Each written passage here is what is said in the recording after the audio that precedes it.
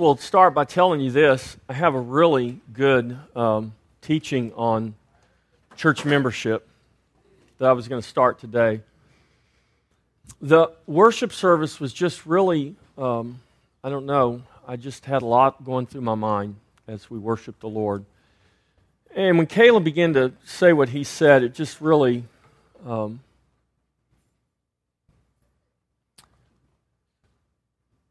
it just really spoke to my heart, because this is kind of what the Lord's been dealing with me about. And I'm just going to have I'm going to break all the rules this morning, and I'm going to have a real honest conversation with you guys. And but I don't want to minimize what I really intended to talk to you about today. And in reality, my conversation goes to the heart of this teaching about church membership. And so that teaching is going to be uploaded onto the internet. And we may formally do it here, or we may not. But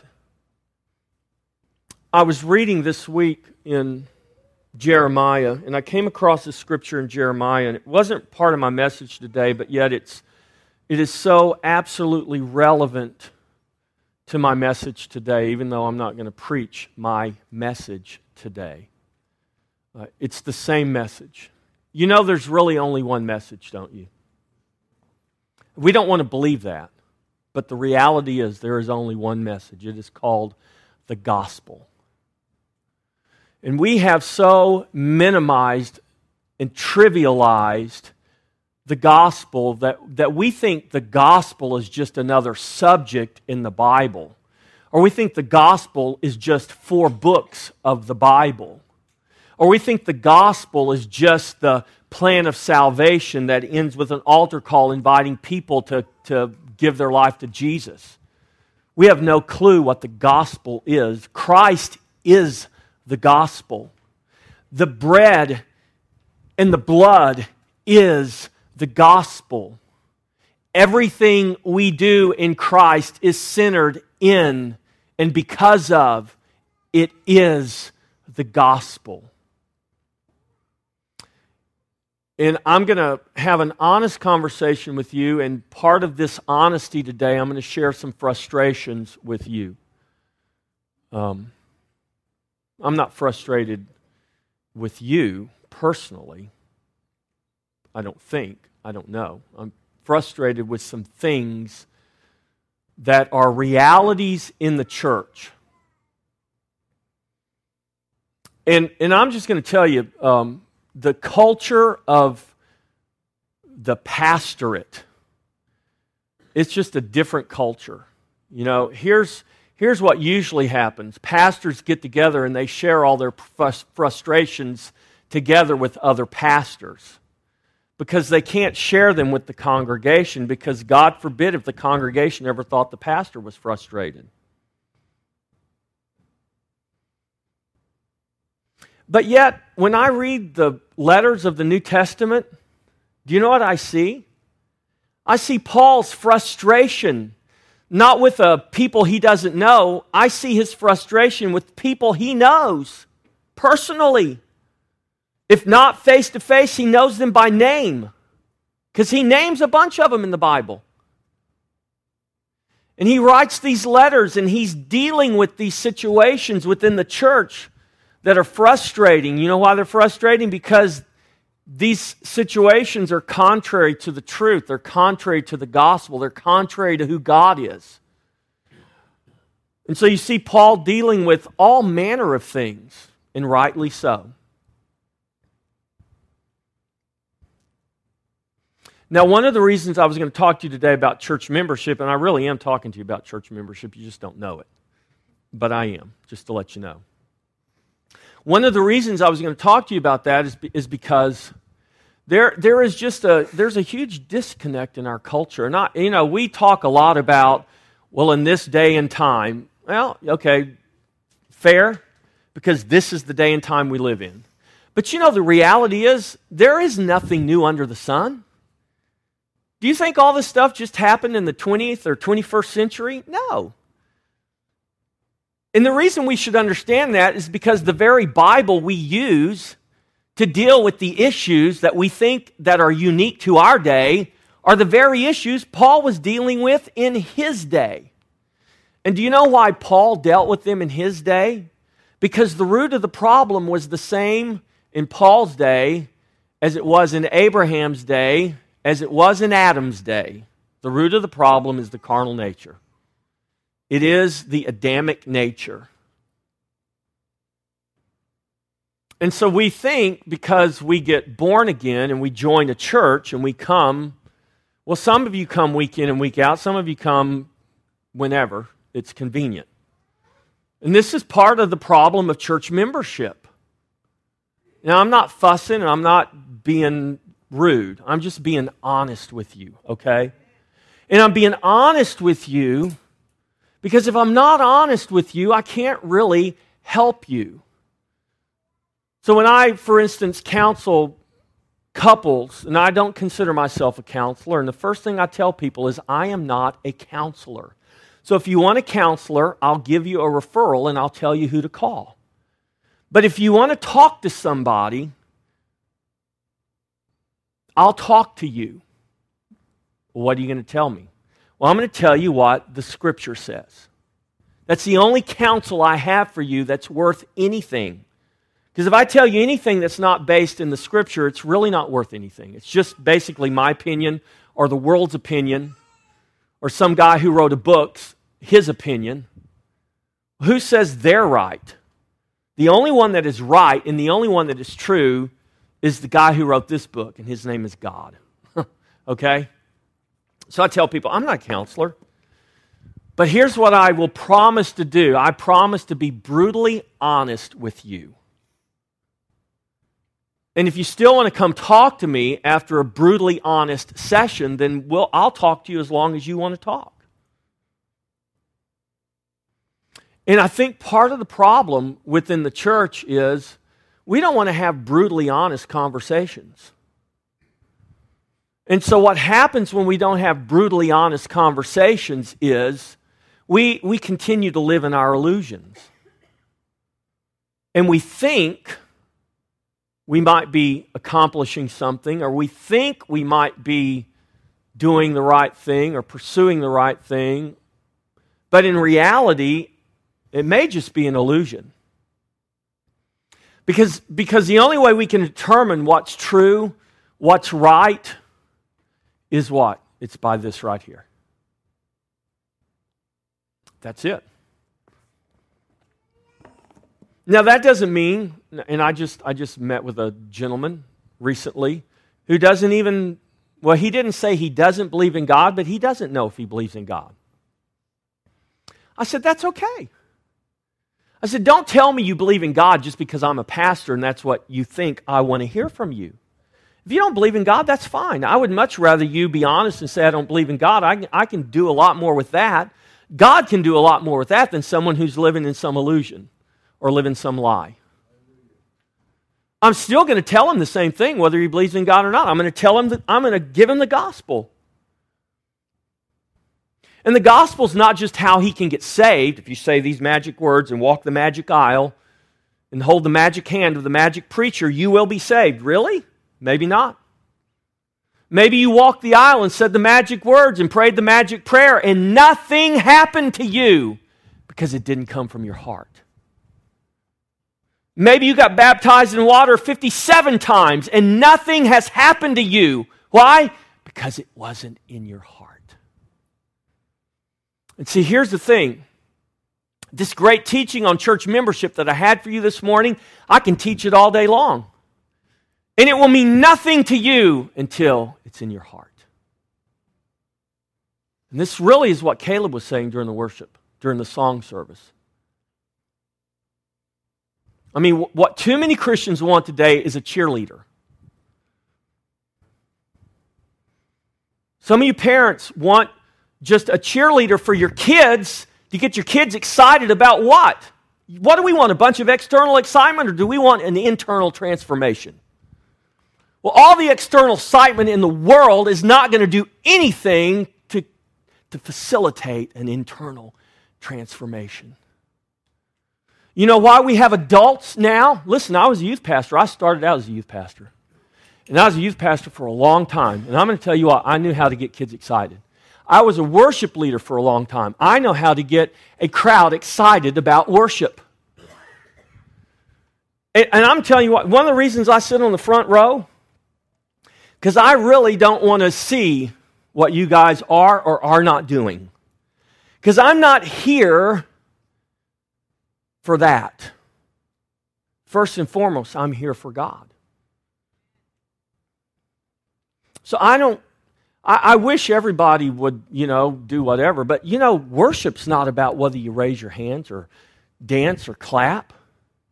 I mean, if that's what's in you, let it come out. But here's the point. What's in you is what's going to come out.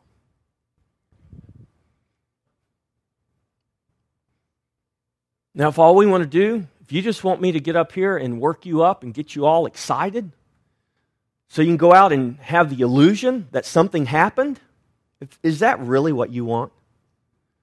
It's not what I want. And I refuse to do it. You know why? Because I really love you. I really love you, and that's really not what you need. It might be what your flesh wants, but it's not what you need. You know what the church needs today? The church needs the truth. So here's what Paul said to Timothy. Timothy, they will not endure sound doctrine.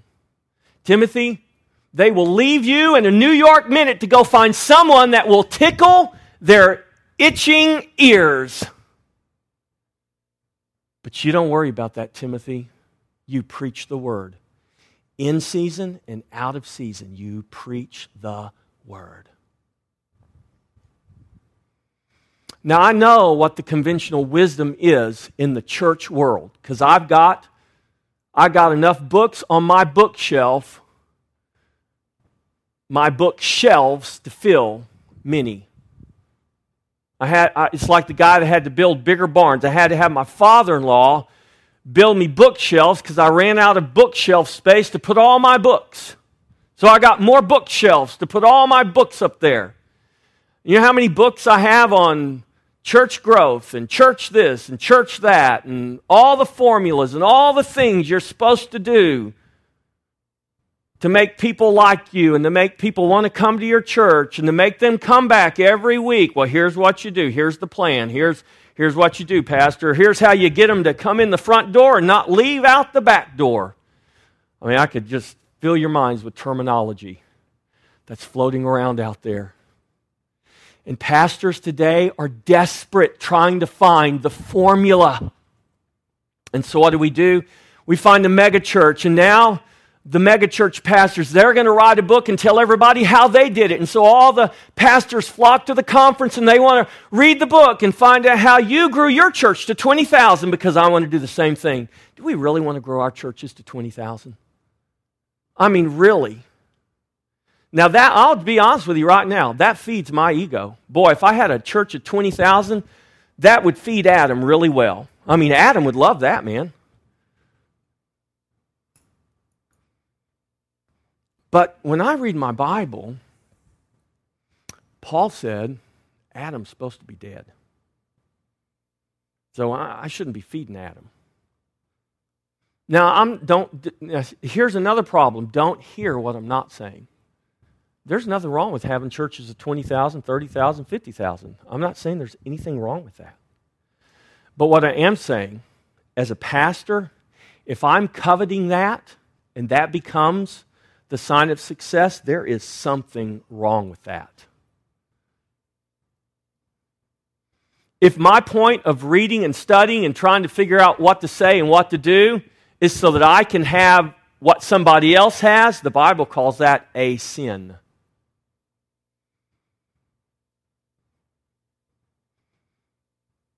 If you're looking around and saying, I want what that person has, I want to feel what that person feels, I want to do what that person does,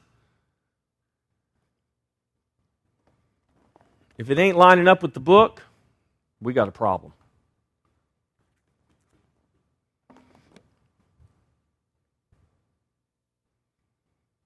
And so, this whole thing that we call church. And let me ask you guys something. If you, whether you're a parent sending your kid, or think of you, some of you are college students, some of you are teachers. We've all been to school in some form or fashion. Why did you go to school? To get an education, right? So let's just pick one of my least favorite subjects in school, algebra.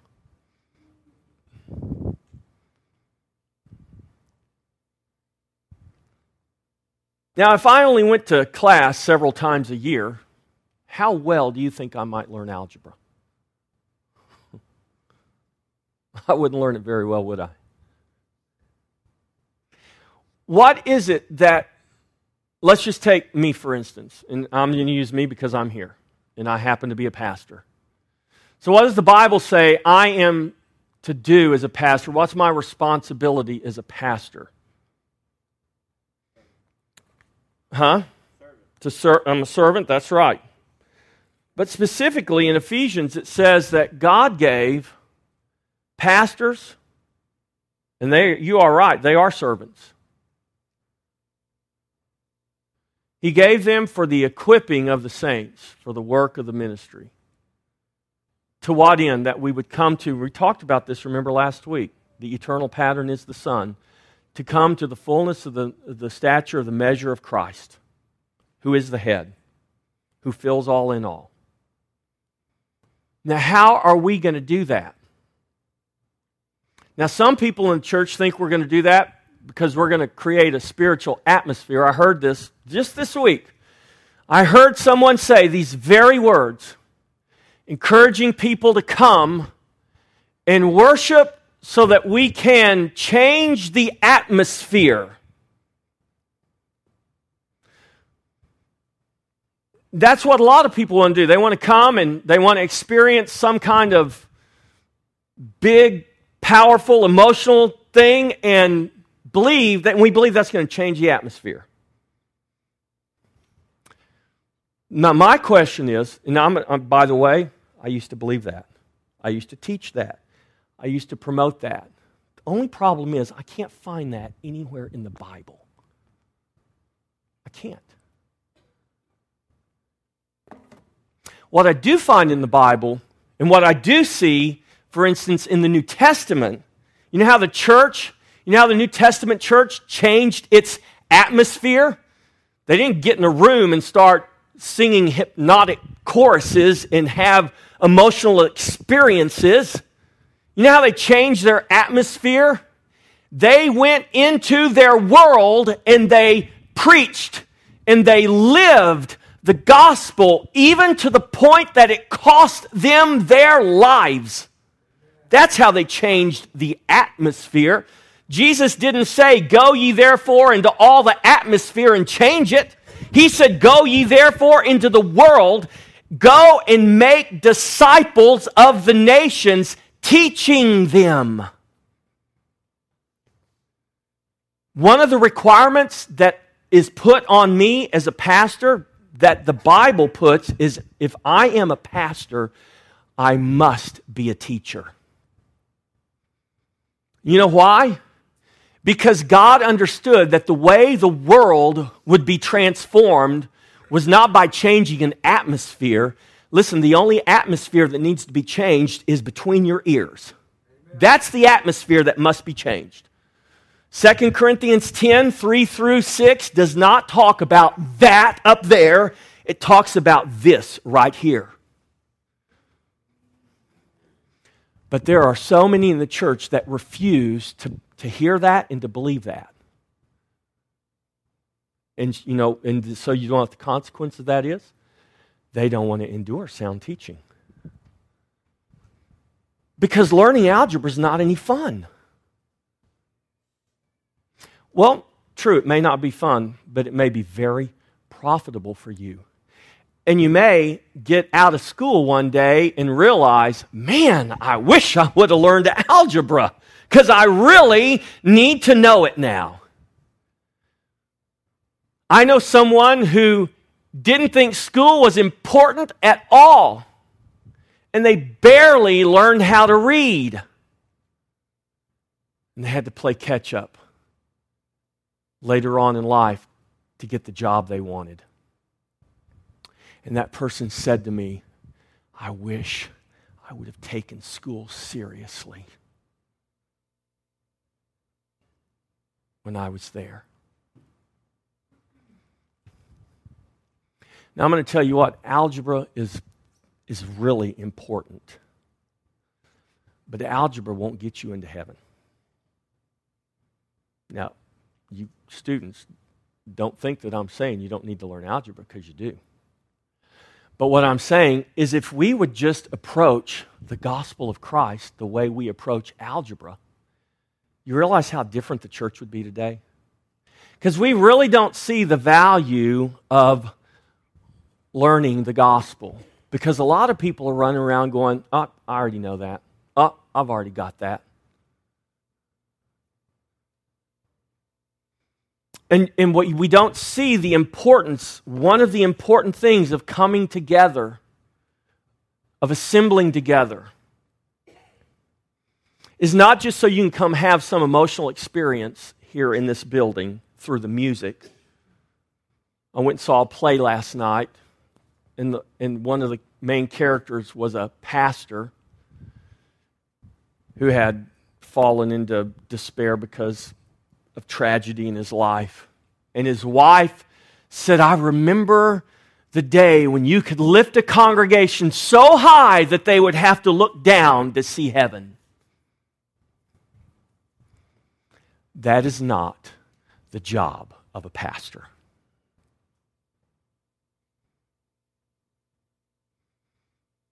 I can't lift you that high, and I'm not supposed to lift you that high. The Bible says, humble yourself, and He will lift you up. But what the Bible does say is that I am to teach you sound doctrine. That I am to teach you what this Scripture says so that you're not deceived, so that you're not out there pursuing things that have absolutely no meaning and no spiritual significance. Though they may have a form of godliness, there is no power in them whatsoever. And I'm telling you what, I told you I was going to be honest with you today. Too much of the church is out there pursuing things that have a form of godliness, but I'm telling you what, there is not 1 ounce of spiritual power in it. It is a total and complete illusion, and it is only feeding the flesh of man.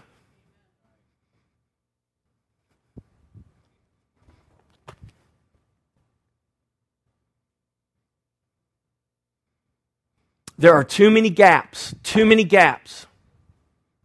There's gaps in our faith, there's gaps in our belief systems, there's gaps everywhere. And I'm going to tell you what, you're not going to fill the gaps in by peeking in every 6 weeks, every 3 months. But here's the other thing. Don't do what you're going to do out of a sense of legalism or legalistic obligation, because that's not going to do you any good either.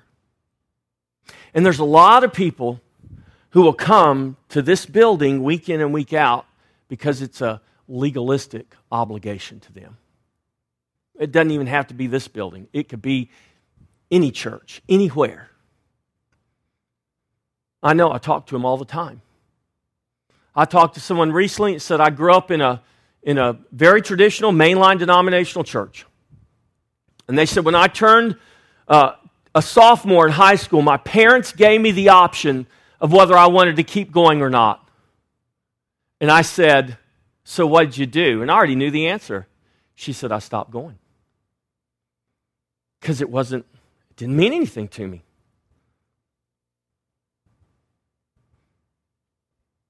Now all of a sudden,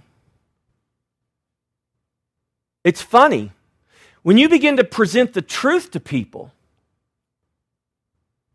who really want to know the truth, all of a sudden it's like, well, I never knew that. I never saw that.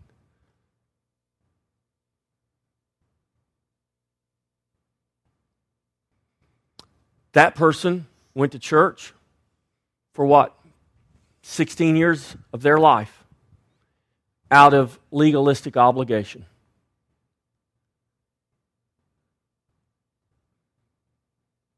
But now they're discovering, you know what? There may be more. There may be more than just legalistic obligation. And I'm not saying the things I'm saying today to make anyone feel condemned. There is, therefore, now no condemnation for those who are in Christ. But I'm saying, what's in our heart, church? Are you going to clap and dance and sing because the worship leader tells you to, or he plays a song that lends itself to that? Or are you going to praise God because that's what's in your heart and it cannot be contained, regardless of what the music is or whether there is any music? I mean, do we just praise God when there's music? Is music our avenue for praise? No. See, that's what we have come to believe. You know why? I take full responsibility as one who has conditioned the body of Christ to believe that your avenue for praise is exciting music.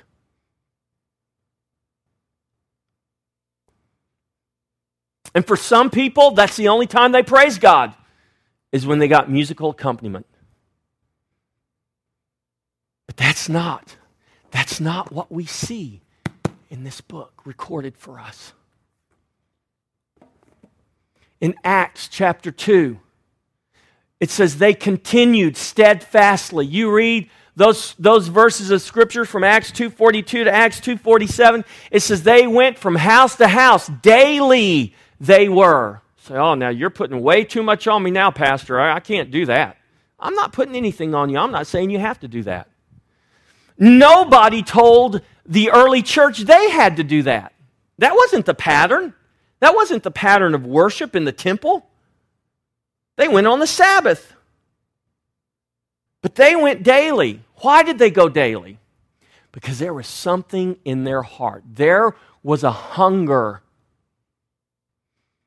to learn of this Savior, to learn of this salvation that had been imparted to them through this man, Jesus Christ, who was crucified, buried, and raised up, now had ascended to the Father, seated at the right hand of the Majesty on high. And God poured out Himself, the very Spirit of God, into their hearts. There was something bursting forth in them that says, I must know this Savior. To the point that they laid down their lives. Hebrews 11 says they loved not their lives, even to death. That didn't begin in the New Testament. That was from the days of old.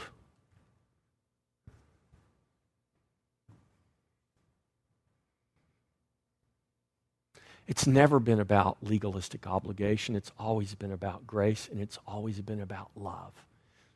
Is the love of God bursting forth from your heart? Are you here because of the love of God? Or are you here just because you're curious? Or because you want to make sure you got your spot in heaven securely nailed down? Don't want to let it slip away, you know? Is that what we've reduced our salvation to? Is that really what the church has become? Now, I'm going to tell you, I'll tell you right now, your pastor is in a really dangerous place, dangerous for you guys. Because, I'm telling you what, the Lord is just really challenging me. Personally, I'm being challenged. For instance, let me give you a scripture that challenged me. Well, there's several of them. Go to the book of Jeremiah. Here's a scripture that that really challenged me and convicted me. And it also reinforced what I believe is one of the major problems in the church today.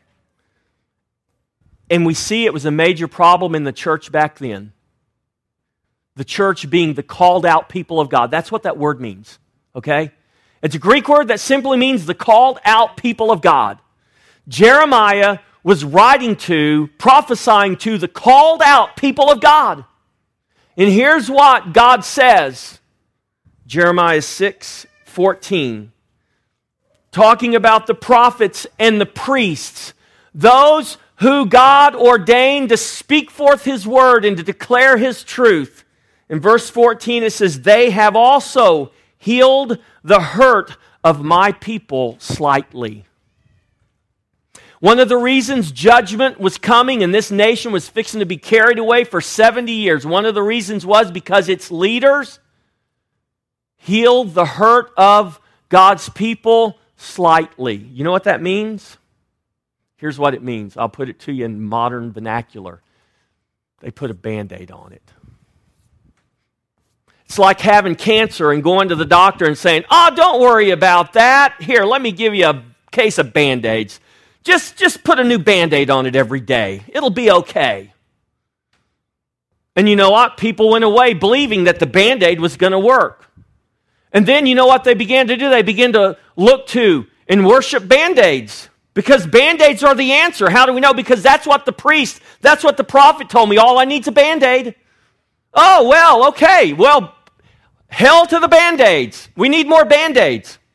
Well, I went to synagogue today, but it was really a bummer, man. They need some new Band-Aids in that place. Because I'm telling you what, I'm tired of those flesh-colored Band-Aids. You know, I saw a synagogue over there. They had multicolored Band-Aids. And I'm just wondering why we have to have flesh-colored Band-Aids when they have multicolored Band-Aids over there.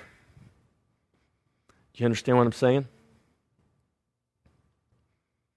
I don't care what color your Band-Aid is, you don't need another Band-Aid. You need something that's going to go deeper than a Band-Aid. But we have become convinced that Band-Aids work. And consequently, God says, my people have only been healed slightly.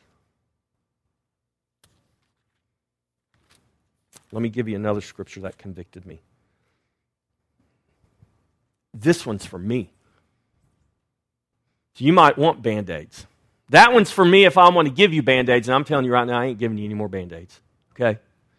Band-Aids are gone. Done with. No more Band-Aids. So the Band-Aid thing's off of me. Now it's on you. If you want Band-Aids, you ain't going to get them here. But here's one that went directly to me. And I'm still praying about this one, by the way. That would be Jeremiah 10:21. For the shepherds have become dull-hearted and have not sought the Lord. Therefore they shall not prosper, and all their flocks shall be scattered. This is why God brought judgment to this nation, because the shepherds had become dull-hearted. They did not seek the Lord. You know why? How do we know they didn't seek the Lord? Because God says, you've only healed my people slightly. You're still giving them Band-Aids, and I told you to stop doing that.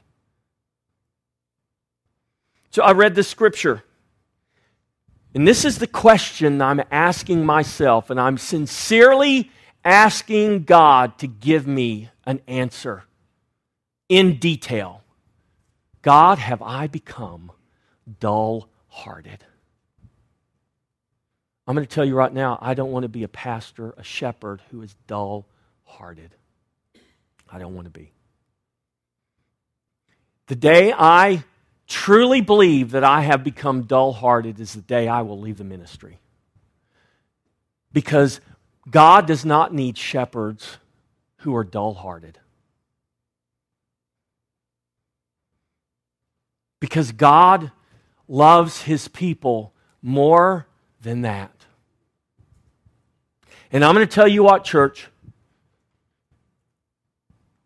You better not settle for a shepherd who is dull-hearted. And this is what we're seeing in America. I just speak for America because I don't really know the condition of everything that's happening. Because the books I read and the things that I study are specifically about our Western culture here. And I'm telling you what, the flocks are scattering. And I believe it is because the shepherds have become dull-hearted. I'm telling you what, if you know you got cancer and you walk into a doctor's office and they want to give you a Band-Aid, are you going to go back to that doctor? This is what's happening. People are growing up. You know why that person left their church when they were a sophomore in high school? It might be because they didn't know the Lord. But it could be because even though they might not have been able to put their finger on what the problem was, they might have said, you know what? This is not dealing with my issues. They might not even known they had any issues. Maybe they were handed a Band-Aid all their life and they come to a place and they realize, you know what? I can't use a Band-Aid anymore.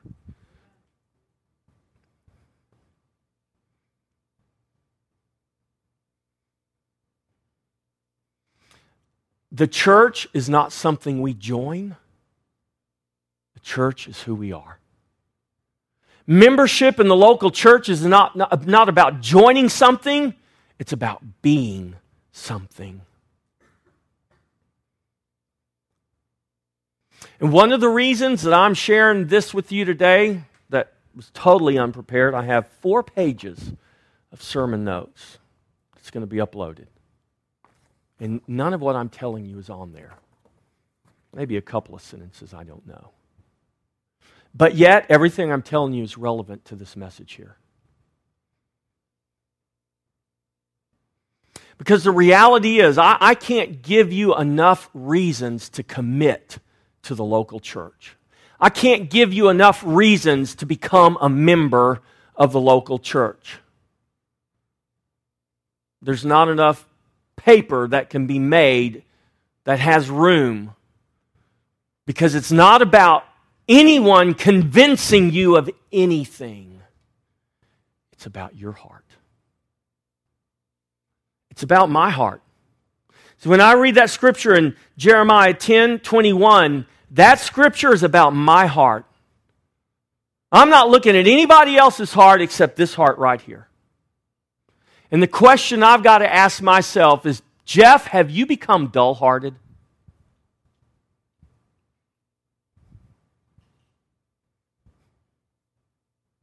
Is this about me? Do I get up here every Sunday morning because this is about me? Now, I would never say that. You might not believe that. But I need to ask myself that question. Do you know what? I love to preach. Now, I know I can't lift you so high that you've got to look down to see heaven. But one thing I will do is I will give you the truth. See, I'm not going to try to lift you that high because I know I can't do it. And no man is meant to be able to do that. And if that's what you come to church for, if that's what you're looking for something to feed your flesh, and you're really not interested in heart transformation. Because heart transformation is not about getting lifted high. Heart transformation is about becoming low.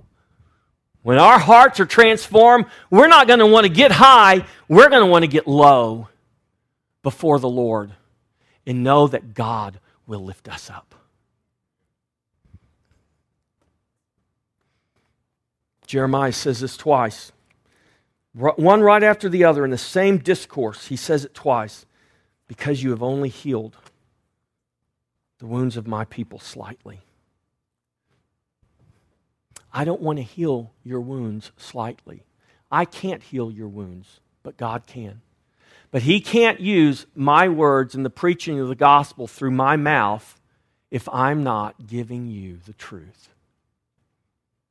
Here's what I am absolutely committed to doing in your life. I promise you I will challenge the things that are contrary to this word. I don't care how much you love them, how much you worship them, how much you idolize them. Even if it means that you are going to walk out those doors and never come back, I'm telling you what, we have got to come together. just like the Beatles said, over this book right here. Okay? This is what has got to bring us together.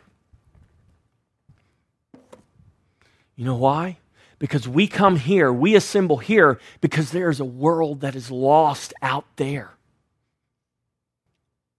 And contrary to popular church culture, this Sunday go to church meeting is not about all of this and how wonderful it makes me feel. Listen, we are called to be equipped to go out and be salt and light in the world. We're not going to change the atmosphere by gathering in a room and worshiping for 12 hours. Now, I would love that. I love to worship. I would get built up. I would get edified. But let's get serious. We're not going to change the atmosphere of anything. May change me. But what's going to change the atmosphere of our world is by going out there and living the gospel. We're like the Bubble Boy. Did you ever see the Bubble Boy movie? We live in a Christian bubble, and we don't want to get out of it. I don't want to. We're like the Pharisees. Oh, well, I don't want to go to that sinner's house. I might get sin on me. You know, and some of you need to get it in the right balance. I got one guy that I know who hangs out at the beer joints because he's going to reach the drunkards. Well, the truth is, he just wants to go drink beer and be justified in it. He really doesn't want to reach the drunkards.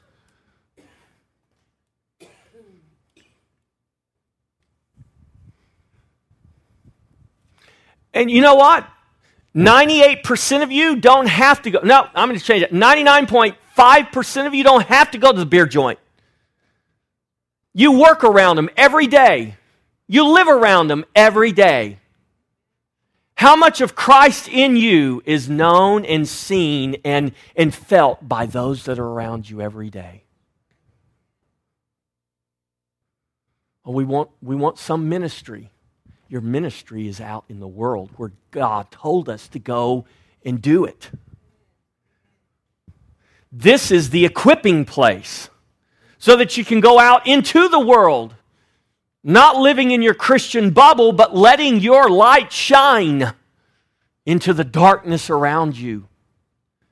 Becoming salt that will impact the corruption that is around you.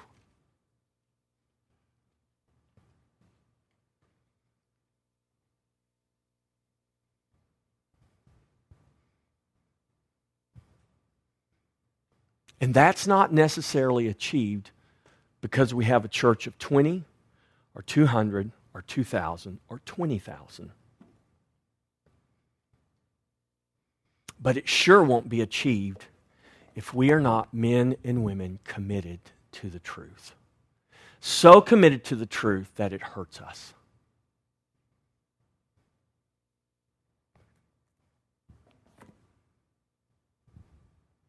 And I challenge you to be so committed to truth that it hurts you.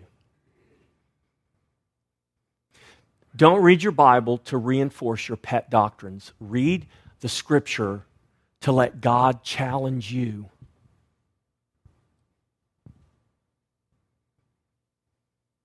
I made a commitment to do that. I've always felt like I was committed to that. Probably about 5 years ago, I really don't know what happened. Something changed.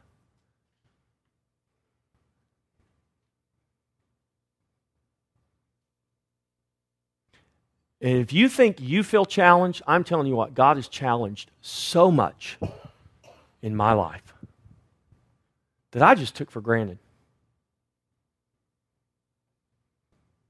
But when Jesus said, "You shall know the truth, and the truth shall make you free," He was not lying. And I realized I was a believer in bondage for a whole lot of years. Whether I didn't know the truth because I didn't want to or because I don't know. It doesn't really matter. But if you'll just do this one simple thing, if you will read the Bible, I don't care where you start. Start in Genesis. If you'll read the Bible, in everything you read, you will ask, how does this reveal Christ to me? You will be amazed at what you will begin to find. And I'm telling you what, this Bible is not 66 books that are separated. This Bible is not full of concepts that exist in their own universe out there, separate from one another. This is the whole counsel of God, and the whole counsel of God is connected. It works together. It flows together. It brings truth in every area. And one of the things that really began to challenge me is I had a bunch of dots that were unconnected in my life. And I didn't really think about it. And I'm telling you what, God started connecting dots. And I realized, you know what? There is an endless well of truth. His name is Jesus. You think this is all that there is to God, just between this inch and a half of paper? You realize how big God is? He's eternal. He's infinite. But yet this is what God has revealed to us. And I believe we could probably spend the rest of eternity just concentrating on this book right here. And we may never get to the end of the truths that are in here. And all of those truths have one name. It's Christ. They have one image. It's Christ.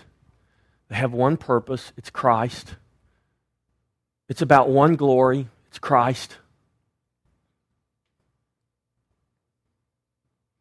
This is what the church is. This is who we are. This is what this is about.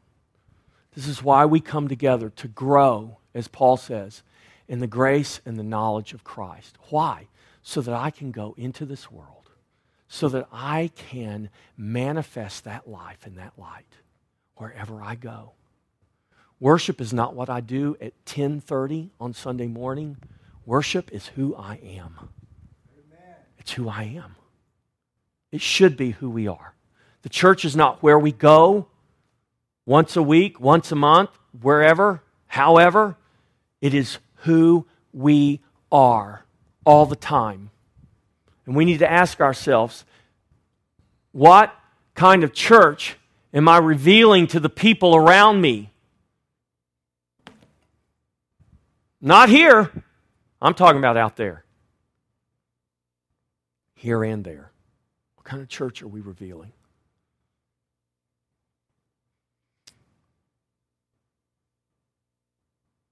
Have we become dull-hearted? If you'll ask that question to God, He'll answer that question for you. But now, don't ask the question if you're not prepared to deal with the answer.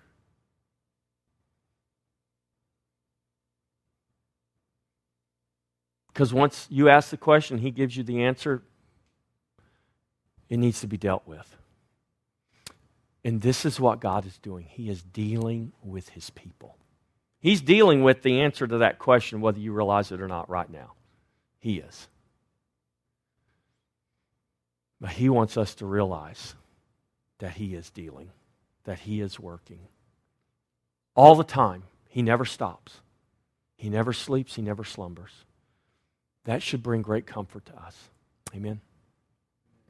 Well, I've kept you a little longer than I should. Let's all stand.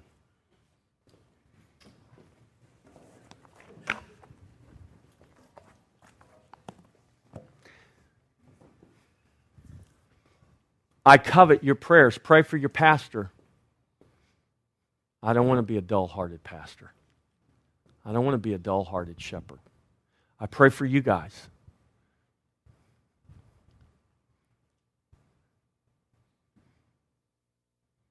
Father, I ask that you would just help us. Help us, Lord, to be brutally honest with ourselves. Lord, some of us would not dare lie to our neighbor, but we lie to ourselves every day. We lie about the true condition of our heart. We lie about so many things. we live in denial. And Father, I pray that you would help your church come out of denial. I pray, God, that you would help her break free from those things that she has become deceived by and held bondage to, that are contrary to your truth, to who you are. Lord, you've called us. You've made us your very own people in this earth. Lord, you've put us here in Taylor, Texas, in this Central Texas area, for a reason and a purpose that's much greater than ourselves and much greater than the sum of our lives. And Lord, I pray that you would help us to begin to have eyes to see beyond the surface. I pray, God, that you would give us a hunger that would go deeper than our flesh. I pray, God, that we would have hearts that would yearn and cry out for true transformation. Not to be moved for a moment, for a night, for a season, but God, that we would be eternally transformed and changed. Help us to see, Lord, that this is not something that is done in a moment, in a period of time. This is something that, Lord, you have been and are and will do through all eternity. Lord, this is a journey that we are on, Lord, for all of our lives here on this earth and beyond this earth. Help us to be a people, God, that lives with a sense of destiny and a sense of who you are that is much bigger and much greater than what we have believed in the past. Lord, I ask this, that you would be glorified through your church. In Jesus' name, amen. God bless you. You guys go to the garage sale and get you some good stuff, all right?